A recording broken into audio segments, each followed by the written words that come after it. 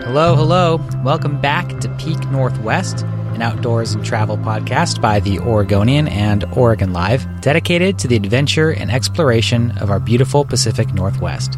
I'm Jamie Hale. And I'm Jim Ryan, and together we take you to some of the most beautiful places here in the Pacific Northwest, discussing where to go, what to do, and things to see. And by now, folks, you know what we're up to these days. That's right. We are still staying close to home, so on, so forth, in our closets, etc. The thing is, though, we actually today have some news to share. Yeah, so we're recording this podcast Friday, May 8th. I had to double check my date there for a second. And earlier this week, select state parks started to reopen around Oregon. And by the time you're listening to this, some more parks and outdoor areas will be back open as well. That's right. We are at 26 state park sites reopened right now as of Friday. But we're expecting more to reopen next week and some of these national forests and other park sites to follow suit soon after. So I've been keeping track of all of this, and I'm sure many of you have as well. So we're not going to dive into all of that right now, what's open, what's closed, the specifics, because that information is bound to change. Yeah, but Jamie has put together what I think is probably like the most helpful single document that we can have right now for the outdoor enthusiasts among us, kind of a running list of what outdoor spaces have reopened.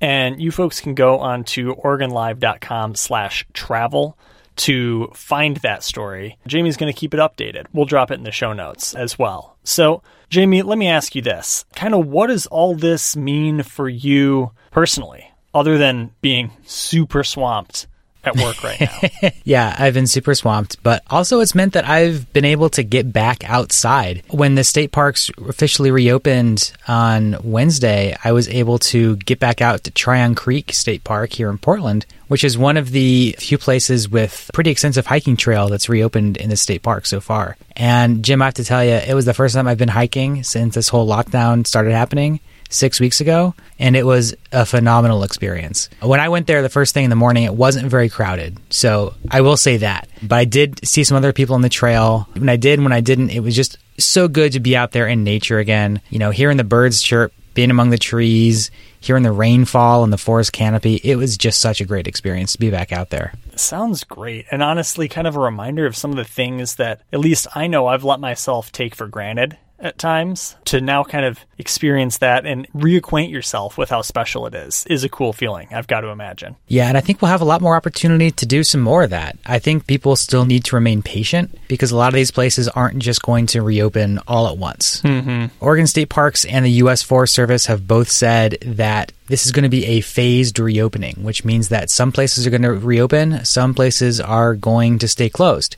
So be patient until your favorite spots reopen, and even when they do, consider going at off hours or, weekdays, or going to some other places that you maybe haven't been to before. Maybe some of these smaller trails that reopen to spread people out a little bit more. That's going to be more important than ever right now as we continue to deal with the pandemic. Yeah, because I've got to imagine, right? A lot of people have been in this, well, everyone is in this situation. And for those of us who want to get outside on trails and into parks and to nature, as places reopen, I would imagine we're going to see pretty heavy crowds at a lot of these newly reopened parks. I think that's fair to assume, especially because the Columbia River Gorge and the Oregon coast are two areas that the governor has specifically said are going to remain closed longer than other spots because they are probably the most crowded regions for recreational travel in Oregon. So with those still closed, these other spots might see a little bit more traffic than they usually get. So watch out for that as well. Yeah, so it kind of sounds like pick and choose where you go and when you do it. And then once you're there, Jamie, it's important, I think more probably now than ever, to be a good steward of the experience for everyone. And you probably know best, what should we be doing when we go out in nature right now, into these parks and onto trails? Social distancing is the big thing that they keep hammering home. So that means staying 6 feet apart from people who are not from your own household. State officials have said to not go recreate with people who aren't in your household. So that would mean no meeting up with friends, no gathering in big groups. Of course, on trails, it's really difficult to maintain that 6 feet of social distance when you're passing people too. I've been seeing a lot of people as you pass, if you're not wearing a face mask, people doing all these kinds of gymnastics to hide their face or turn away. So I find it easier to just wear a face mask when I'm out there, or to have something I could pull up really quickly when I pass someone on the trail. Oregon State Parks has said that they want people to wear face masks in their parks. Governor Brown has said that face masks are basically optional, encouraged but optional in public. So it's kind of up to each person as to whether or not they want to wear a face mask out when hiking. I think it's just a good idea, and I know that personally I feel a lot more at ease when I'm wearing a face mask. Also, I think people need to consider that restrooms might be closed. So keep that in mind, and keep in mind that there might not be hand sanitizer or soap where you're going. So make sure to bring your own water, bring your own hand sanitizer, and, you know, be prepared to use the bathroom outdoors in a respectful and responsible way if necessary. Basically, the message is be self-sufficient, be as courteous as possible to others, and as always, be a good steward of the place you're visiting. Totally. Sounds like. Absolutely, Jim. Jamie, so we're not going to spend too much time on current updates or current affairs about the outdoors, because this is our last episode of our Campfire Stories series. It's been a lot of fun, and we've loved hearing your stories and telling ours. But it's time to move on to some of the other exciting things we have planned for the coming weeks. But we're not done yet. We want to keep hearing from you all about your campfire stories, no matter what they might be. And we'll talk some more about that later. But for now, we have 2 great tales for our big Campfire Stories finale. Yeah, we've been talking for weeks, Jamie, maybe even months, I don't know, with Dave Killen, one of our producers, about some of his travels. And we've saved perhaps maybe the grandest of them all for our final Campfire Stories episode. Dave, no pressure. How are you, man? Hey, guys. Doing well. Good. So you have for us kind of a story with many twists and turns, and so much so where I don't even know necessarily how to categorize it. It's not quite a road trip story. It's not a misadventure entirely. What's the very basics to start? What's kind of the premise of this story here? I think at its core, it's the story of 3 dumb young white men. But the story begins about a year after I graduated from college, which was, I graduated in 2000, so this was 2001, and my younger brother Scott had just graduated himself, and my parents decided it would be a good idea to send him to stay with me for a while. I was living in New York City, and he had gone to college in Idaho, so they wanted him to get a little more exposure, I guess. And Scott landed in New York City on September 8th, 2001. So things changed very quickly, and really just in a matter of days, of course, my job was gone. Scott's return flight to Portland was gone, and not entirely unlike the situation we find ourselves in now, everything just seemed completely different, and you just really had no idea what was going to happen next. And in some ways that led to this adventure, or the first part of this adventure, which involved a friend of mine named Mark. And I should note that none of us, me, Scott, or Mark, really are the least bit outdoorsy. Mark is a native New Yorker, and Scott and I grew up in a not terribly outdoorsy family. But Mark had always wanted to climb Mount Washington, which is in New Hampshire. And as someone who grew up on the West Coast, I always had considered East Coast mountains to be kind of a joke. You know, anyone referring to a mountain, I would not really, it's like, if it doesn't have snow on top of it year round, it's not a mountain. But Mount Washington is famous for having, they claim, the worst weather in the world at the top. And it's, it was sort of the 2001 version of YOLO. We just figured, hey, what do we got to lose? Let's go climb this mountain. And so I want to interject here at this point. So you're in New York City. This massive, terrible tragedy has just happened. And how did you kind of connect your current reality of living in the city to we're hopping out to the mountains right now? And did you even have the stuff to make that happen? No, we were woefully unprepared. The biggest thing was that Mark had a car, and that was a rarity in New York, this beat-up old Buick, and I think I can kind of fix cars, so he thought of me as being useful in a couple of ways to come along the way. But yeah, looking back on it, it's shocking how little we thought about it. And I don't know how much of that I can attribute to the fact that we just had our whole world upended by the September 11th attacks, or just, again, us being dumb young men. But I don't remember any preparation. I remember basically a loose plan that we had to get up really early one morning and meet up with Mark and drive up north out of the city. And frankly, that's all. It's a shame looking back on it, but that's pretty much it. We didn't have, also, it was September, so we weren't expecting bad weather. But still, I'm looking at a picture right now of the three of us at the base of Mount Washington. I'm wearing a long-sleeve T-shirt. We're all three wearing cargo pants. Scott and Mark are wearing lightweight hoodies. That's what we had. Wait, did you have, bags with gear or water at least? I don't remember bringing water. I think we had a couple of backpacks. I know we brought a bottle of whiskey. But that, it's, again, the kind of thing you do when I guess I was 24. Honestly, 24, I should have been old enough to know better. So you alluded to maybe some things going haywire. So continue with us here. So we're driving up to Mount Washington. Yeah, well, the drive up was pretty uneventful. If I remember right, we stopped somewhere to buy maybe some gloves, like those, stretchy gloves with our real, serious preparation at that point. But we got to the mountain, that same morning and basically just started right up. And what happened was it started to snow, and we had not expected that at all. If we had bothered to check any sort of weather report, maybe we would have seen that. Not only was it snowing, I think we were basically inside the cloud pretty quickly. I remember that we couldn't see really more than 15 feet off the trail. I remember being kind of scared a little bit about, because, it just seemed like there was this abyss next to us. We had no idea when we were on the edge of a precipice or anything like that. But we joked around about it. We took a series of photos that we called the Battle to the Death photos, where we would pretend to be grappling with one another in order to throw someone into the abyss. We did, we'd brought a few extra layers, but again, I have all these photos taken on a film camera, that's how old I am, of the three of us, and I had at some point put on the jacket that I brought, which was literally a windbreaker from my college soccer team, and that was the heaviest thing I had.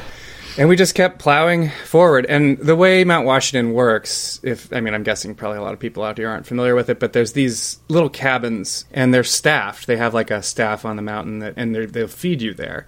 But I think there must have been electricity, but there's no heat. And in the cabin, it's just plank beds, just wooden slats with 3 wool blankets. So I think we were supposed to actually summit Mount Washington, which you can actually drive to the top of it. It's not, again, this isn't Mount Hood, but so we're going up this thing and getting snowed on, getting wet, just blindly plowing forward. And once we got to the tree line, it became apparent how bad of an idea this really was, because the second we got above the trees, the wind was so strong and so cold that all of our now very wet clothing flash froze. So I have pictures of us, our pant legs billowed out and frozen in place. So we realized that we weren't going any farther, probably the first smart decision we'd made. We did take the time to continue our series of Battle to the Death photos up there above the tree line. And then we retreated back down below and made our way to the cabin. And again, I don't remember ever being the slightest bit concerned about our safety, which seems crazy now. But we made it to the cabin. We had dinner there. And what I really remember was we could not get dry. And that became very unpleasant. By the time it came time to go to sleep, we each had these 3 wool blankets, and I just could not get warm at all. And this was the coldest night I've ever spent. Didn't sleep at all. I think if I was ever actually concerned about my safety, it was that night, thinking, man, I'm really, really cold, and there's no way to warm up. But we all survived the night, and the next morning just went straight down. It had stopped snowing. But I think it was pretty uneventful on the way down. We had a room at the lodge at the base where we immediately went and cranked up the thermostat to as high as it would go and warmed up. And the other thing I remember is that night we went out to a bar in some nearby New Hampshire town. And I remember we were playing pool, and I picked up a newspaper that was lying around. And that's how I learned that the U.S. had retaliated against Afghanistan for the September 11th attacks.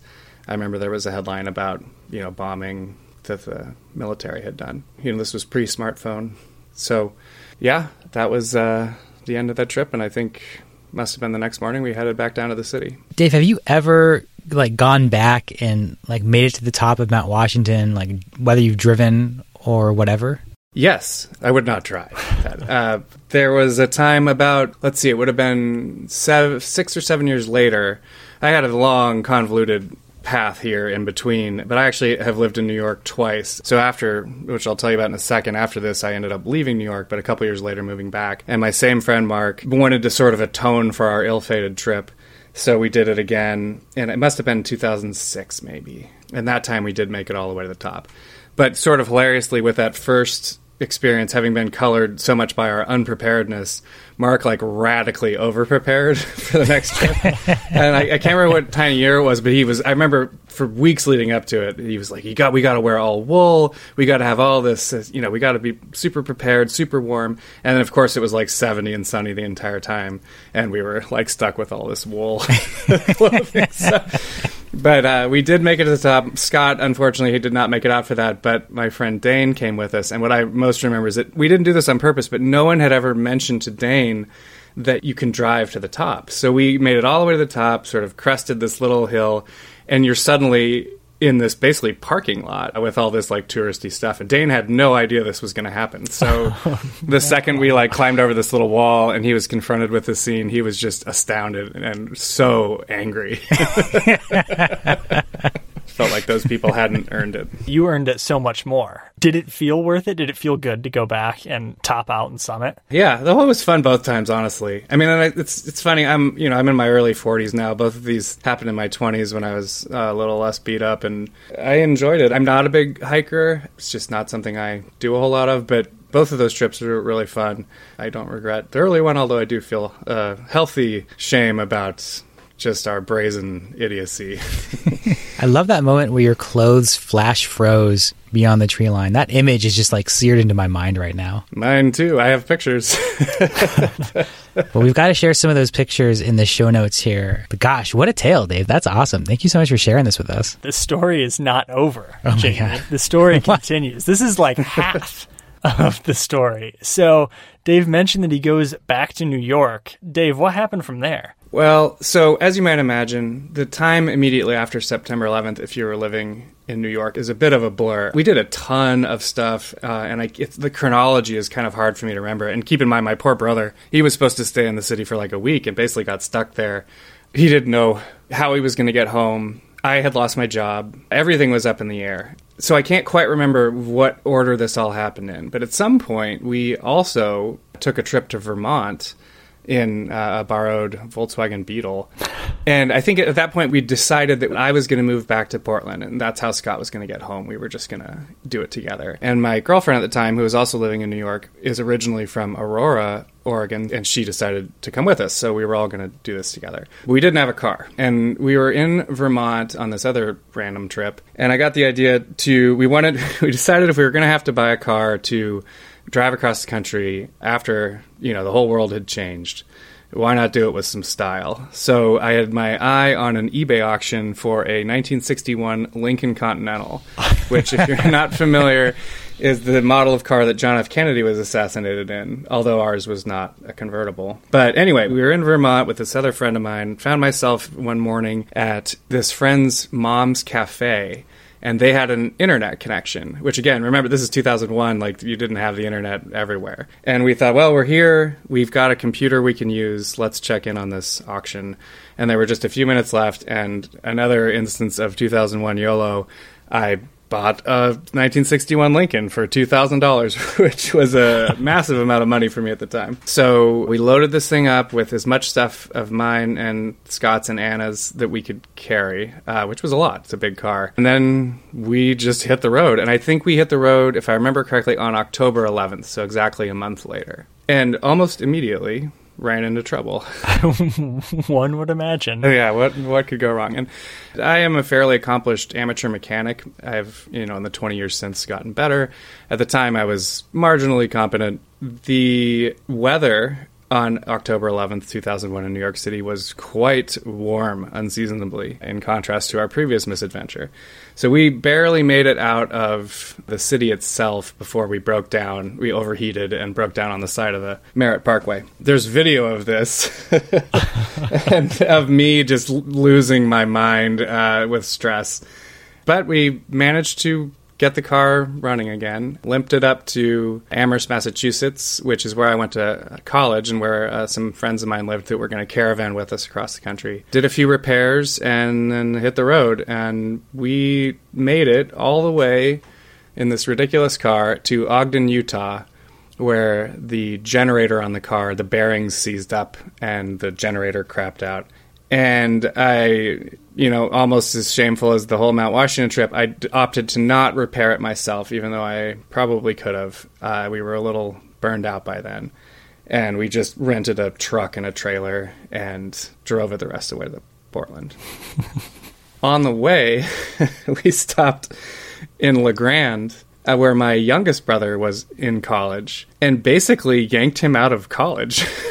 Because it was, again, nothing mattered. The world was, it was just like, whatever. And Sean was not having a great time there in school. Here, two of his brothers and some other people show up in this ridiculous caravan of vehicles, and they're like, hey, want to come home? And Sean was like, sure. And he left with us and never went back to Eastern Oregon University. Wow. We made it the rest of the way home, and that was pretty much it. And I lived in Portland for another year or two before leaving once again, and eventually found my way back to New York City, and then back to Portland, then to Minneapolis, and now once again back to Portland. It's a heck of a yarn, Dave. Yeah. Whatever happened to the car? That's a great question. As someone who's owned a number of interesting cars, I drove it actually as like a daily driver for a while. It had a very rusty trunk lid, which is a very specific problem to that era of Lincoln. At the time, I did not know how to weld, and so I eventually, it was a silly problem, but because of this, the trunk lid had all these rust holes in it. I couldn't really carry anything in there in the rainy climate here in Portland. And also, one of my post-New York moves from Portland, I had moved to Phoenix for a while with my youngest brother and needed money and hadn't taken the Lincoln with me. And so my parent, it was the kind of car that people would, swing by and like make offers on sometimes. And someone wanted to buy it, and my parents facilitated that for me. So I believe we sold it for $1,500, so I lost $500 on the deal, but that's not bad. It was a fun car. I mean, if it was the kind of thing, it gets horrible gas mileage. Great design, though. One of the all-time great U.S. automotive designs, I think. I think it's the only American car I've ever owned. I much more gravitate towards old German cars, but it felt like in the wake of September 11th, it felt appropriate to buy a big old American car and set off on a long road trip across the country. Copious Springsteen songs listened to on the way. And Dave, kind of reflecting on this now, you said you have all these photos at the ready. This sounds like a pretty big moment in your personal history, this kind of misadventure on Mount Washington, then back-to-back misadventure across the country in this old car. How do you reflect on this now, many years later? Well, that's a great question. Looking at the pictures, I'm someone who does not like pictures of himself. I look, I think, kind of ridiculous. I was much skinnier, which is nice, but overall I look like kind of a doofus, I think, and was making a lot of kind of selfish decisions, grand gesture type of things. I think back to kind of what we put Anna through, and I feel like I was a terrible boyfriend. But I don't know. We're still friends, and I don't think she remembers it as a terrible adventure or anything. But I was very stressed out, and I think I was very doom and gloom. I don't think I enjoyed it as much as I should have at the time, because I was very stressed out about, were we going to make it, and what was going to happen next, and where was I going to find a job, things like that. And I really wish that I had been able to just enjoy it more in the moment, because we were making enjoy in the moment types of decisions, but I wasn't really following through on that in terms of letting myself continue the experience. Instead, I was getting super neurotic and stressed out. And to answer your question, I look at those pictures and think about that time, and I think I am a better person now than I was then, and probably more able to enjoy something like that with good humor rather than being a ball of stress the whole time. It's a good reflection. It's a great lesson there in living in the moment and enjoying the present moment, even if it's stressful or unpleasant at times. So that's great. Thank you for sharing that, Dave. Thanks for listening, guys. Now, we still have one more campfire story to share, but first, we're going to take a quick break.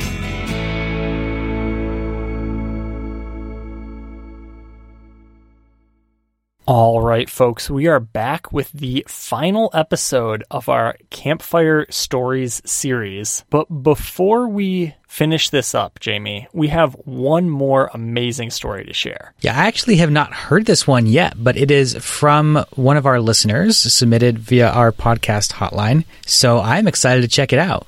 Yeah, let's listen in. Hi, my name is Lisa Hoashi. I'm from Oregon. I grew up there. And today I wanted to tell the very unlikely way that I ended up climbing Mount Hood. In 2013, at 34 years old, I decided to quit my job, get rid of my apartment in Portland, Oregon, and take off on a year-long sabbatical. My plan was to do a lot of outdoor adventures in the Pacific Northwest and make the most of a summer there, and also go off and do some traveling around the world. About 3 months into my sabbatical, I was in Europe, and I fell in love with a man named Manel. He is a farmer on a farm north of Barcelona in Spain. Unfortunately, I wasn't able to stay with Manel very long because my visa ran out, and I had to continue on my sabbatical without him and say goodbye. And I really didn't know if traveling around, if our romance would last and being apart, but we went for it anyway. I ended up going to Patagonia and spending a lot of time traveling around there and doing lots of backpacking and adventuring. It was great. And we managed to keep up, actually. We Skyped nearly every day, and our romance and relationship continued to build.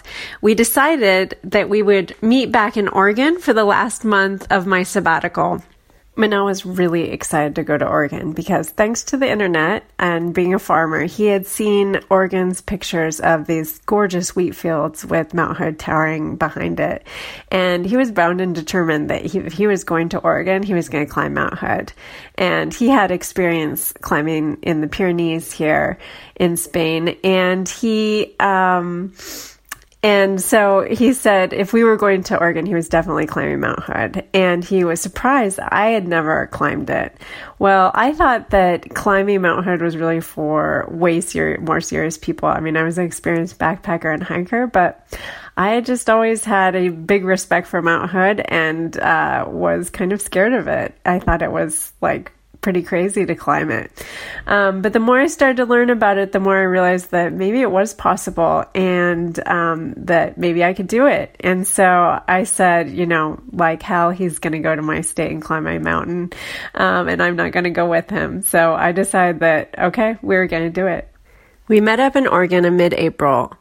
We immediately started getting to work with contacting friends and seeing if anyone knew of an experienced person who could help take us up, or if we really needed that, or if there was a guide we should hire, that sort of thing.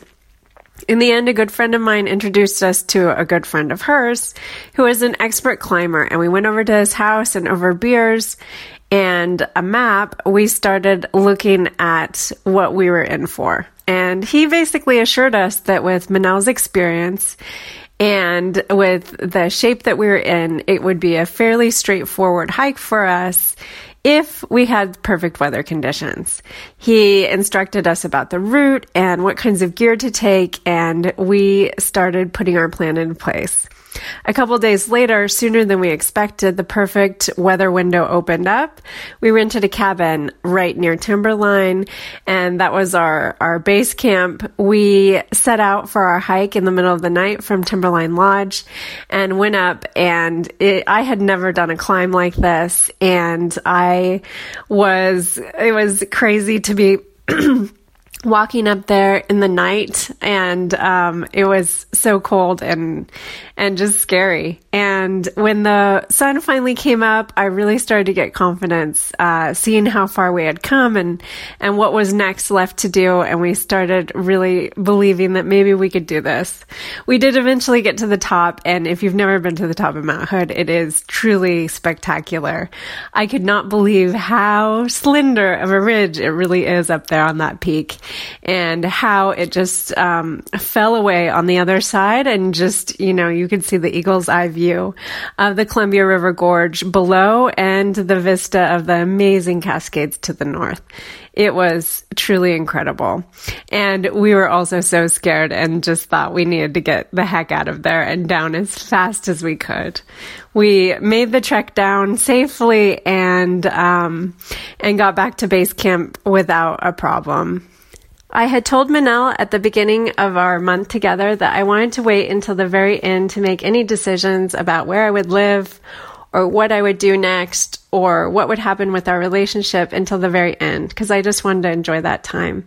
But after we got down from Mount Hood, the next day I told him that I had decided I wanted to move back to Spain to be with him.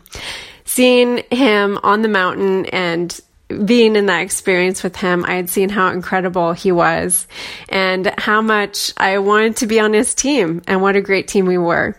So I moved back to Spain. We're now married and we have 2 beautiful children, and we are definitely going to take them up to Mount Hood when they get older. We live on the farm. Manel still farms, and I have opened up my life coaching practice, helping other people take their big leaps in life. During this pandemic time, in the evenings, we've been tuning into your podcast and listening to your stories around the campfire about outdoor adventures in the Pacific Northwest and getting ideas about our future adventures and also remembering our past ones. So thank you so much for that. And I'll be so stoked if you do share this on your podcast, because I didn't tell Manel that I was doing it.